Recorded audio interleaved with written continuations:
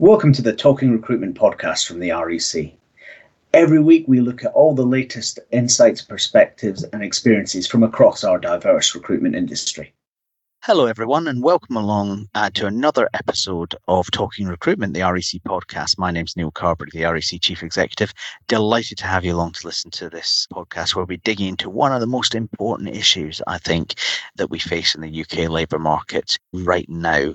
But before we get into that, your latest update from the REC, well, it's all been about labour shortages, most sharply, of course, in HGV driving, but across the economy over the last month here at the REC with our jobs recovery tracker, which was out on the 24th of September, showing a new high on active job adverts of 1.9 million, and our jobs outlook, which was out on the 29th of September, showing that demand from employers was likely to sustain through to the end of the year in terms of an optimistic outlook. So while at the economy-wide level, we're a bit worried about capacity constraints brought on by candidate shortage, it's certainly the case that demand is very high for REC members in almost every sector right now, with particular issues in terms of getting people in hospitality, in IT, in logistics, and in particular in driving and food manufacturing. We have seen some movement from government on visas, although these very short-term visas may or may not be successful. What's good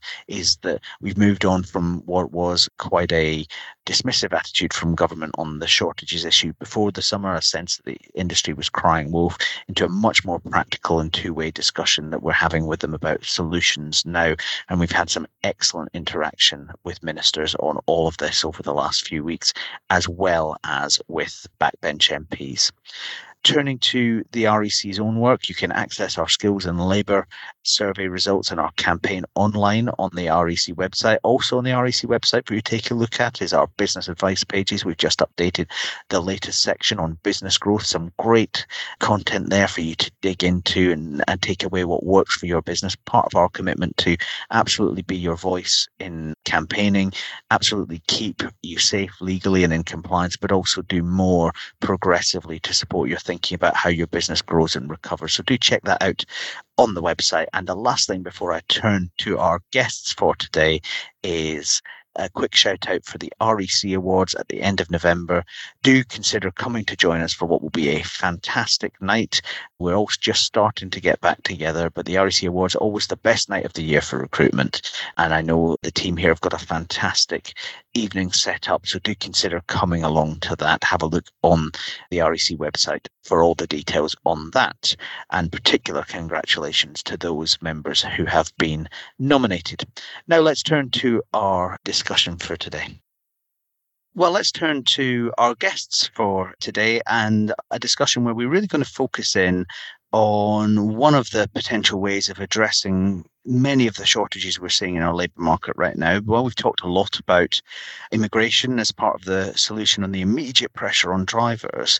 Across the whole of our economy, it's very clear that youth unemployment remains an issue and that giving young people good paths to skilled work is going to be a critical part of meeting the needs of our economy, but also of our society in the years to come. And one of the things that we've been thinking a lot about at the REC is, well, what's recruitment's role in that?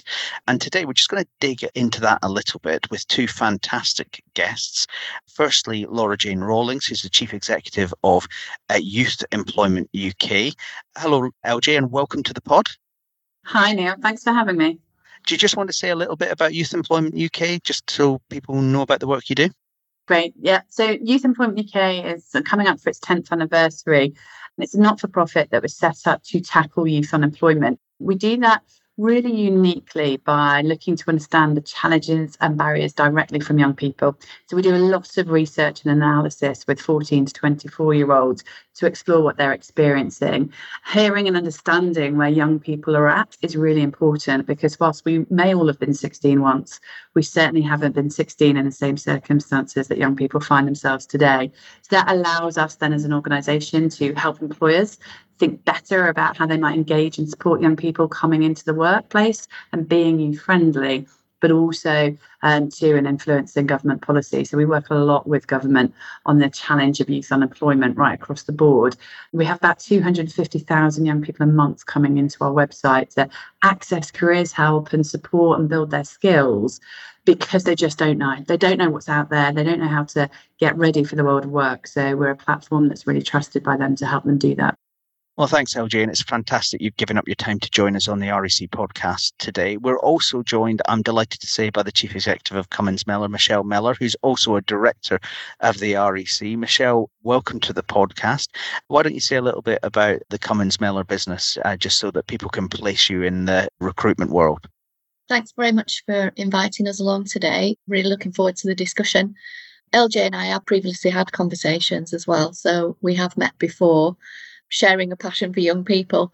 Cummins Mellor is our local recruitment agency in Lancashire, in Blackburn with Darwin in Lancashire, but we also have a couple of other businesses, one in the hospitality recruitment sector, which is UK wide, and also our background screening and employment checking company personnel checks. So I'm a director of all of those businesses. So we kind of see everything on a regional sort of local perspective, but we also have eyes on what's actually happening within the UK recruitment industry.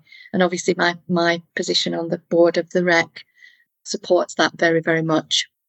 Thanks, Michelle, and thank you for giving up time to this discussion today as well. I think this is a really important topic for two reasons. One is, as a society, we all exist to help our young people find their way in life and find their way into employment. And I think, LJ, as you've already said, there is a bit of a chasm between what young people have been doing up until the point they start looking for work and the kind of opportunities that they can find, particularly, I think, focused in their local area, because we're not dealing with, for instance, people who've perhaps been to university and are applying to big national graduate schemes. We're dealing with people who are likely to be looking for a job in their local area. And at the same time, right now, we're seeing massive shortages in the market, really low candidate availability, and yet simultaneously unacceptably high levels of youth unemployment in almost every local authority area in the UK, but notably also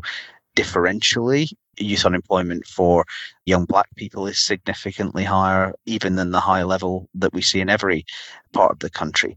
So I suppose, LJ, just help us as recruiters who are used to bringing people into the opportunities we're trying to fill. Help us understand the starting point here.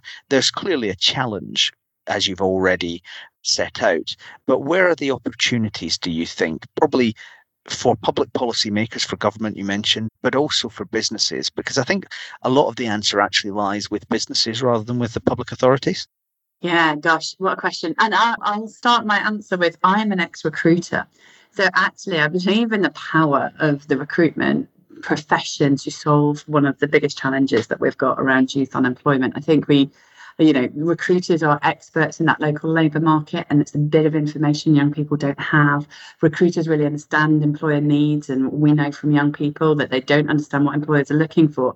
So actually, I think this is a really exciting opportunity, and I'm a big fan of the work that the REC has done around this. So in terms of context, there are over 600,000 young people who are not in education, employment or training in official figures, but actually we don't think that really scratches the surface of the real volume. The number of young people who became unemployed during the pandemic was, sort of really high levels, because, of course, they're more vulnerable in the sectors that shut down immediately, like leisure and tourism and catering and hospitality. So young people were 2.5 times more likely to work in those sectors.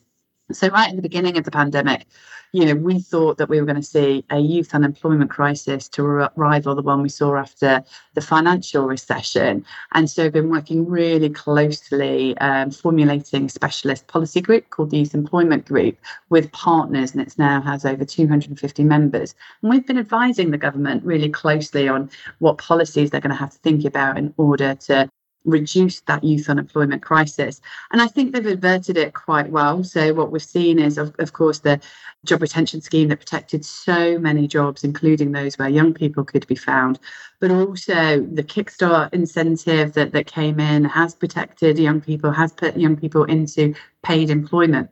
But at the same time, we saw young people choosing to stay on in education rather than risk entering a labour market. They've just delayed that. So there's still kind of time, if you like, ahead of this landscape for that challenge to become even greater in number. Young people have taken up low-skilled jobs, which is going to cause problems down the line, because that poor quality, low-skilled work that young people often find themselves in means they're not developing skills. They're not necessarily working with employers that are investing in their wider skills to ensure then that they can kind of meet some of the skill needs that other sort of businesses are talking about. So there is a few complications within that system. And one of the pieces of work that we do is called the Youth Voice Census, which is an annual survey of young people. And we just released the 2021 findings. I really encourage recruiters to go and read that census, because it really gives you that picture of where young people are right now. And in there, you'd probably be surprised to hear that only 9.9% of young people think that they will find a good quality job where they live. Now, given what you've just said about the recruitment challenges that most employers are facing, that's incredible to consider that in our towns and cities around the country, young people just feel that disconnected to jobs and opportunities and employers that they just don't believe that there are those opportunities for them. So I think the opportunity is on a couple of fronts. Government have got to do more. We've got to see that employer incentive around apprenticeships and traineeships. We'd like to see Kickstart extended. But, is this going to be a savings review rather than a spending review? We think so. So it comes down to then employers and recruiters really looking at their role in their local community and bridging that gap and fulfilling that, those areas where there's that disconnect. That's a great jumping off point, LJ. And I'm just reflecting while we were talking of our experience as a gateway provider for Kickstart at the REC. And I think some of the frustrations of the pace of Kickstart in terms of getting young people through the system and into the opportunities that business is creating. And I think there's probably a public policy understanding that government needs to have. I know we've hammered away at them on for years, which is the labour market doesn't clear automatically. Mm-hmm. It's not just people can find vacancies and then they find the opportunity. And I think your survey data shows that really clearly in terms of the expectations of young people, quite pessimistic. I was going to say glass half empty, but it's more like glass of 3/4 empty. At the same time as we're seeing huge demand all over the country from businesses. Just recently we published our jobs recovery tracker, which had jobs postings going up in every single upper tier local authority area in the UK. That kind of level of demand is, you'd expect things to start to happen, but they don't happen automatically. I think they require both government and businesses to lean in. And some of the stuff that we've been most impressed with that the industry has done has been built from the bottom up, whether that's working with the Metro mayors, who I think possibly in the English framework are doing the most exciting work at the moment in terms of engaging people, or whether it's being done in local areas. And Michelle, I wanted to bring you in at this point just to talk about some of the work that you've been doing. I mean, you very clearly rooted your businesses in Lancashire earlier on when we did the introduction, and you, like me, share a passion for recruitment as local leaders. What have you seen in your business and how you can interact with local players to really start to drive some private sector solutions to the issues that LJ's raised? I agree with LJ, first of all, though. I think what I want to say is I think REC recruiters are very well placed to help business clients in the challenges that they're facing, particularly bringing in that talent pipeline and particularly the potential talent pipeline. We work very closely in our local community. We've got really great connections with our local authority, with our colleges, our FE colleges, and our youth zone. We're patrons of our local youth charity, which is part of the Onside National Network. And, we've worked significantly for many, many years with them, raising funds to help the sort of employability gap to try and bring young people through into the world of work. And clearly the pandemic's exacerbated everything. There are some real challenges across society, given the pandemic and how that has happened, and how we drive that social sort of divide, particularly with young people. And I think in a town like Blackburn with Darwin, you have to really look at the demographics of what is actually in that area, what the community looks like, what the college is providing, what the schools are providing, and the challenges that businesses are facing to keep their organisations running when they need the potential talent pipelines to keep coming through. An example of something we've been doing quite recently is a collaboration between our youth zone, so working with young people from the youth zone and the board there, also looking at working with the college, with the principal of the college there and their recruitment teams, to try and bring a programme together that really properly addresses the bridge between the where young people leave the education part of their and start the career pathway within business. So that bridge between education and employment, we see, is massively impacted, the bit in the middle.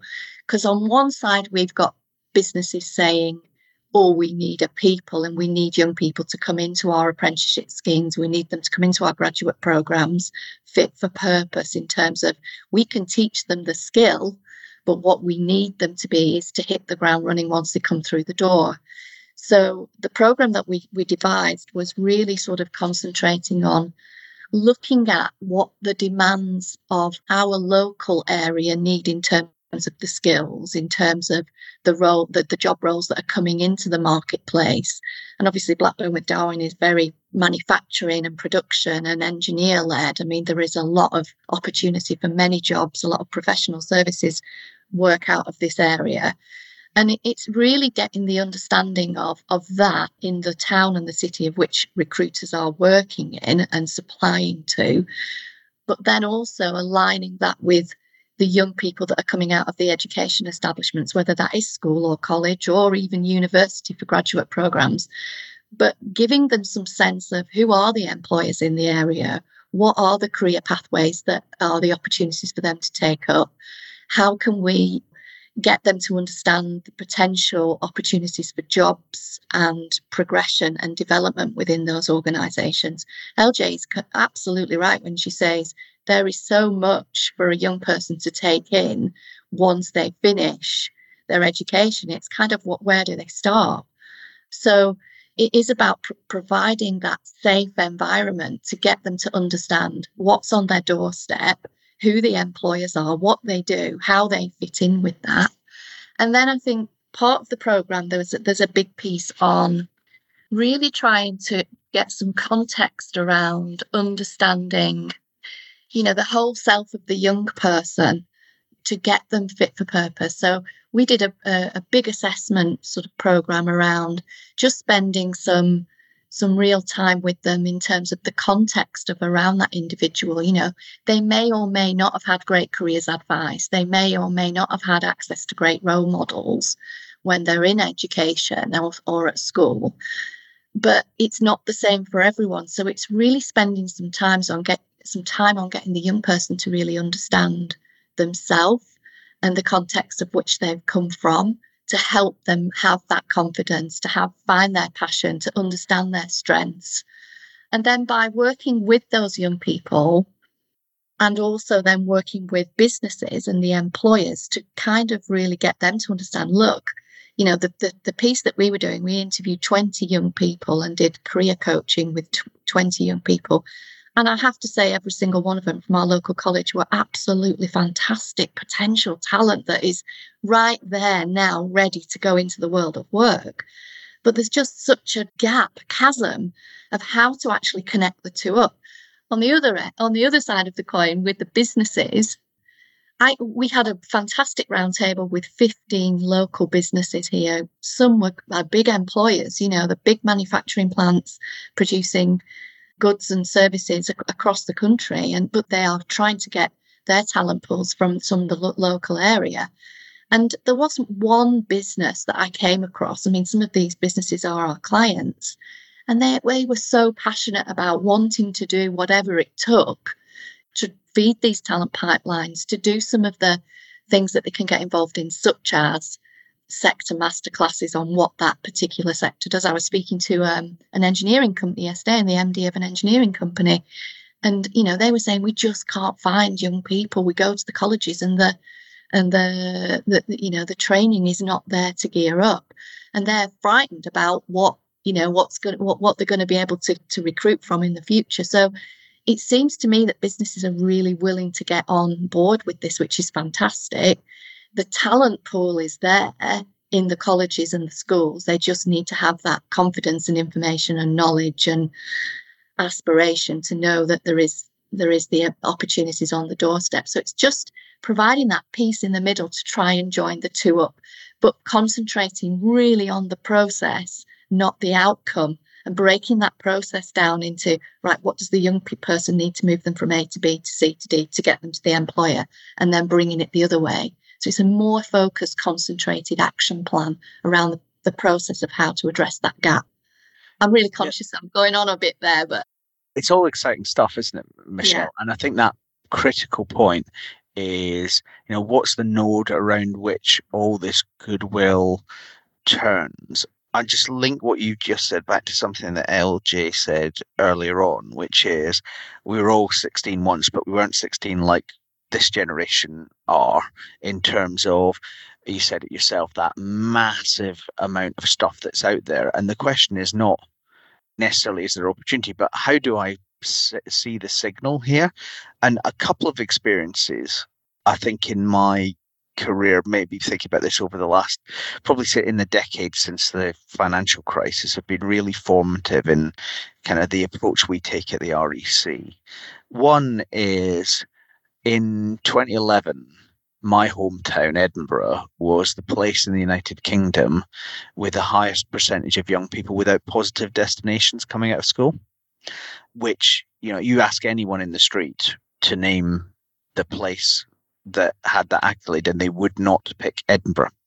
And I found that out while talking to Standard Life, who listeners may know are a very substantial employer in Edinburgh. And Standard Life's response was, well, we went back and looked at when the last time was that we hired a school leaver, and the answer was 15 years ago. And there's an element of kind of businesses thinking through, what are the opportunities they want to offer, and where is the potential talent for them, and then going back to LJ's point, looking at that through the lens that a young person has. I joke when I'm talking to government about how labour markets work that the longer I'm involved in British labour markets, the more obsessed with buses I get. But it was a thought that first occurred to me actually in Darwin, because I was talking to an employer who was trying to merge a unit in Blackburn with a unit in Darwin and was really struggling because people were struggling to get to work in Darwin if they were coming from Blackburn. And there's a whole piece around how do we give a framework to this debate, a framework for employers to lean in and do some of the great work you've been talking about, Michelle, but also a framework for young people so that they can see the signal and they don't get overwashed by the noise. I mean, LJ, what works well in terms of really developing kind of a clear pathway that young people can walk down to start to find some of those opportunities you were talking about earlier? Well, I mean, it's the $1 million question, that, Neil, and it's something that my organisation does. So Youth Employment UK say we have a skills and careers platform that's free to access to 14 to 24-year-olds, because in every Youth Voice census, we've heard consistently that young people don't know what careers are out there. They don't know what pathways there are to those careers, but they also don't know what skills they need to develop. So back in 2014, we created a careers platform for young people that has got a skills program, free training program for them, and free resources to learn about the careers in the world of work. We then work with employers and organisations to help them become youth friendly, because I'm really tired of the dialogue that says that is employers going, young people aren't work ready. And I think it's because we must look through our own journeys with rose-tinted glasses and assume that, when we left school at 16, 18, 23, whatever, that we were all brilliantly work ready and excellent. Could not agree more with this. To our employers. what nonsense was that? I remember the training I had in my first retail job that was absolutely on the job training. It wasn't late, it wasn't an apprenticeship, it wasn't a traineeship, but I was given a mentor and told how to do my job to the standards expected. And yet somehow employers have got really comfortable with this idea that young people and education is about preparing young people to be work ready. I mean, I don't know about your children and children within the networks that you have, but my kids wouldn't know how to answer a phone in an office professionally because we don't have a home phone. Gone are the days when I used to see my parents pick up the phone and say, repeat the telephone number back to the person that rang us, 01536. How can, and so that expectation that young people will know how businesses work or have those really good early career skills is a nonsense. In the last 18 months, young people haven't had work experience. There was a pandemic. Young people couldn't get jobs, part-time jobs, where I grew my first teeth in the world of work, waitressing. Young people haven't had that opportunity. So we do have to become young people ready as businesses. And it's the thing that, as you can hear, I'm very passionate about. That we're talking to employers in our network all the time about how they become young people ready, how they become youth friendly. And employers have got to walk over the bridge just as much as the young people using our skills and career services have. So those employers that work with us, we can connect them to the 250,000 young people a month using our site.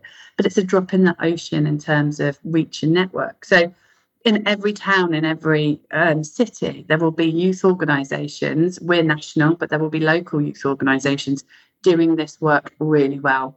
And I would caution, Michelle's doing some great work in the North, but she knows who the networks are. She's done her research before creating programmes and initiatives. I do caution that to do the same way that other people approach this, to not assume there's nothing going on, because actually the more we keep reinventing things and adding things to this market space, the more difficult it's become to navigate. So we're a careers website. We provide free employability skills, and we're probably one of 1,000 search engine websites that would come up, websites that would come up in a search engine. How's that young person supposed to know which is trusted, which is reliable? So you've got to understand, I think, the partnerships that exist, the careers and enterprise companies funded by the government to build those local school partnerships. I think it's about understanding you don't have to start from scratch, but you do have to go and get busy at understanding where young people are coming from, talk to them, don't assume, and who else is in this space that you can add value to rather than creating more noise in what has become, my goodness, the most complex landscape. And to that, I was in an interesting conversation yesterday where we were talking about, you have a big employer, and Standard Life, great example. They are fantastic. I mean, probably every school is ringing Standard Life to get them to provide work experience, right? And probably every recruiter is ringing Standard Life to try and get them to take on placements and candidates through them. So it's about understanding all that's available in those local areas. The SMEs are the ones more likely to hire young people, but they're going to need the training and support to do that well, to be really youth friendly. And of course, those young people that get left behind will be those with additional needs. Young people now have got such complex needs coming into the labour market. The census this year told us about the mental health and anxiety that exists in every age group. That census runs from 14 to 24-year-olds, and there was not one year group that said they were confident and healthy mentally. They all cited mental health and anxiety and depression as barriers for them to employment. So Michelle's right. You've really got to understand those young people and understand the steps in the process to support them. And employers and recruiters can't be experts in all things, but they can certainly give power to charities and youth organisations that might not have the employer connections and do that in partnership. So I think I really do, kind of really encourage the sector to get better at partnership working in its community. I think that's a really important point, LJ. And I was involved in the work in 2014 at the CBI, which sort of is one of the parents of the Careers and Enterprise Company. And it is that thing about getting involved in what exists, working with the networks that exist and building on and adding to. I remember having a discussion when I was at the CBI with the person who was my project manager on that CBI work, who became the chief executive of the CEC. And basically what we said at the time was, we will back the CEC to the hilt until they start delivering additional stuff, because that's not what they're meant to do. They're meant to be drawing the strings together with people like local authorities, mayors, colleges, to start to simplify the picture for young people. So I think just beginning to draw this together a little bit, there's very clearly a strand here of lots of activity taking place. It's not always brilliantly coordinated. And I think one of the things that we could do as a sector is lean in to offer our skills as kind of nodal points in the labour market and to build on what already exists. But I suppose, Michelle, before we close, if you were talking to an REC member who's maybe thinking about what they can do to lean in, what's the sort of one piece of advice that you would give? I think there's an absolute wealth of knowledge and sort of empirical information out there. I think data is really important, and we've got the wherefore to be able to get that data. So I think recruiters really understanding the demographic of where they're working from and helping businesses to understand that in terms of the jobs, roles and the opportunities that businesses have. You're right. You mentioned before, we need a framework for businesses as much as we need a framework for young people. And I do think that we need to be making significant changes to the hiring and recruitment frameworks for early careers. And I think the D&I bit that everyone is talking about can really play to strengths in this. I think it really becomes part of the sort of the social divide and some of the challenges that LJ is talking about with young people. So the sort of helping to understand the framework of the recruiting processes for the future of recruiters to help businesses do that. I think we live, unfortunately, in a little bit of a world where the decision makers and leaders they have their own set of personal sort of frameworks and beliefs of how to obviously go about their recruitment processes, but we need to change that. We need to change it in line with what young people need and want and how they see the world. LJ is much more versed on that, but they need to work for companies that are equal. They need to have meaning and stability, and it's not just about money.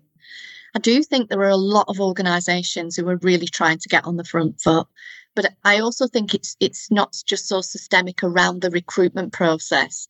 We need to be thinking of how we can simplify some of these processes, and business needs to be thinking, how relatable are we to our brand, and how are we communicating and engaging in our communities to attract that sort of wider diverse talent pool. Student youth recruitment, I think, isn't just about running a process, it's about a whole ecosystem. What would I say to recruiters? Really understand the demographic of where you're recruiting from. The information and the data is out there. We have partners at the REC who can provide that information. Understand the demographic of the schools and the colleges and the talent pipeline feeding through. And then make yourself attractive to talk to that talent pipeline through the lens of the young person. It amazes me how we have 360-degree view of our customers in an organisation, but we probably only have about 10-20% of our people in many cases. And I think if we really tailored that to looking at the talent pipelines and the young people coming through and into those organisations that were speaking their language and being attractive to them in terms of what they want and what they see and how we can engage with them, that would be, the biggest thing. But make no bones about it, SMEs, as LJ said, we've got to make sure, and this is where government come in, I think, we've got to make sure that they are equipped to be able to do that. Do they have the resource to do it? Do they have the budget to do it? Do they have the help and the framework and the skills on site to do that? Some of the larger organisations are making amazing headways in this space. But the SMEs, who are the provider of the jobs, in 90% of the UK, actually, in every town and city, they're the ones who need the help to support that framework and the resource and the funds to do that. So, it's a much bigger challenge than just the recruitment process. It's looking at how we can obviously make that change. I think that's really powerful, Michelle, and a great way to sort of draw it together from a recruiter's perspective in terms of thinking about the frameworks of how we change early career. LJ, I'm going to give you the last word on on this, and we've talked a lot about the role of recruiters in the market. But what would help from the public authorities in this? What would Youth Employment UK's view be on the things that would make a difference in terms of local authority and government action? I mean, oh gosh, the list is really long, Neil. One of my big asks would be to really rethink this curriculum our young people are coming through. We're still working with a Victorian curriculum. My 17-year-old, did his GCSEs the first year of the pandemic, and was studying the same English literature books that I did, and Inspector Calls and Macbeth. 25 years later, the same two literature books are being studied. So I think there is something, the world of work is really exciting. The opportunities are really great, and they are there. So we have to help, that school system prepare young people better with a better curriculum, and building on those kind of fundamental employability skills. The OECD have got kind of the skills for the next 10, 20 years, and we're thinking about critical thinking skills and problem solving and empathy. And we need to be able to have a curriculum that spans great content, but also that skill building. I think that's really important from a national government perspective, because otherwise we're just sticking plasters on all the time. Careers education is still really unequal too. So again, my 17-year-old is my guinea pig, and he knows I talk about him a lot, but he is in year 13 and is yet to be offered any careers experience whatsoever. No work experience. He's not had a face-to-face careers interview. Now, he is fortunate as hell, privileged that he's my kid, and I'm neurotic. I happen to know the chief executive of the Recruitment and Employment Confederation. I'll get him a job. We'll be all right. But what about all of those other kids? So there's that inequality that needs to be addressed. And the CC are working on it, but they need funding. They need a bigger remit. So there's lots there from a national policy perspective. And on the local level, I think we have to get excited about the role young people have in our communities. In this year's census, over 80% of young people do not feel they have a place or a voice on the issues that matter to them. So local authorities are, they lost all their funding for youth services.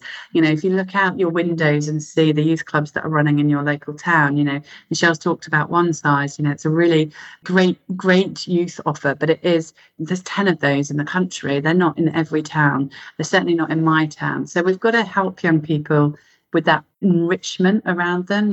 Those young people that don't have parents like my kids do, that aren't taking them to rugby matches and giving them careers advice when they don't want it. We have to invest in youth services again. We have to give young people a place in the local community. And then I think too, we have to encourage employers to see their role in their community and bring youth-friendly places together, is what we coin the phrase here at Youth Employment UK. We've done that work with Birmingham, with the mayor there and the mayor in Greater Manchester, because they get it. They have that local leadership that sees every citizen as being important, an ecosystem around them. And I think that's what the local authorities have got to start taking some leadership in and around. So just draw all this together to finish us off. And this has been a great discussion, and I'm really excited about what we might do next. If you think about what the CEC is trying to do in terms of building those local networks, supporting those local networks, absolutely agree that needs more funding. But as those networks arrive, go back to the first generation of the ideas about the CEC in the work that we were doing in the CBI 8 years ago now. It was about telling kids whose parents can't tell them all the things that middle class parents tell their kids, and putting that framework is always going to have to be locally relevant. So there's some invitation there to lean in on the networks that are being built, because as we lean in those local networks, the kind of ones that Michelle's talked about, we can build them up and give them greater relevance and make the signal clearer for young people on what opportunities are there. On the public policy side, it's about making sure that young people have a voice in the debate. And I think anyone who has come into contact with teenagers and people in their early 20s over the last few years, as I have, I've just come off 7 years of setting the youth minimum wage, amongst other things.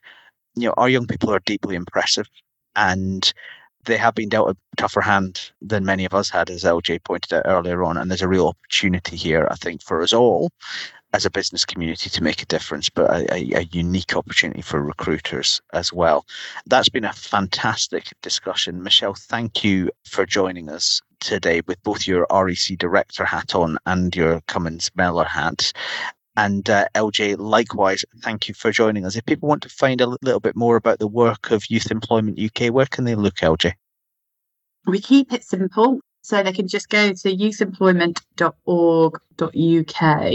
And if you do nothing else, I really encourage you to go and have a read of the 2021 Youth Voice Census, because I think that framing starts there. Fantastic. Thank you both very much for joining us. Thanks for the opportunity. I've enjoyed it. Well, thanks again to Laura Jane and Michelle for joining us today for that fascinating discussion about youth employment and the opportunity that exists to really break through and make a difference for our young people, but also to resolve candidate shortages through better access to routes for young people through to work. A really big part of this is, of course, the fact that we think at the REC that while this current crisis is likely to abate as we get into the new year, the British labour market is going to stay tight for many years to come. And so youth unemployment is a waste of talent, but it's also commercially wasteful for British business. We've got to, as Michelle was saying earlier on, start to restructure how we bring people in our early careers frameworks. If you've enjoyed this episode of the podcast, why not check out some of our other episodes recently? Episode 18 with Nicholas Harrison on occupational counselling for leaders. Episode 17 with Nikki Pritchard, all about equality, diversity and inclusion in the industry. Or episode 13 with Amanda Simpson on the new world of work and the importance to recruiters of adaptability in our thinking. Some really great content there from people inside and outside the industry, which is what we try to do on the pod every couple of weeks. Thank you for joining me today. I hope you've enjoyed the discussion and look forward to speaking to you again soon on another episode of Talking Recruitment, the REC podcast. Thank you for listening, and I hope you enjoyed this podcast. Join me for another episode soon. And check out our back catalogue at rec.uk.com to catch up on some other fantastic discussions that are really helpful for recruiters. You can also find us on Apple Podcasts, Google Podcasts and Spotify, so subscribe to REC Podcasts to never miss an episode.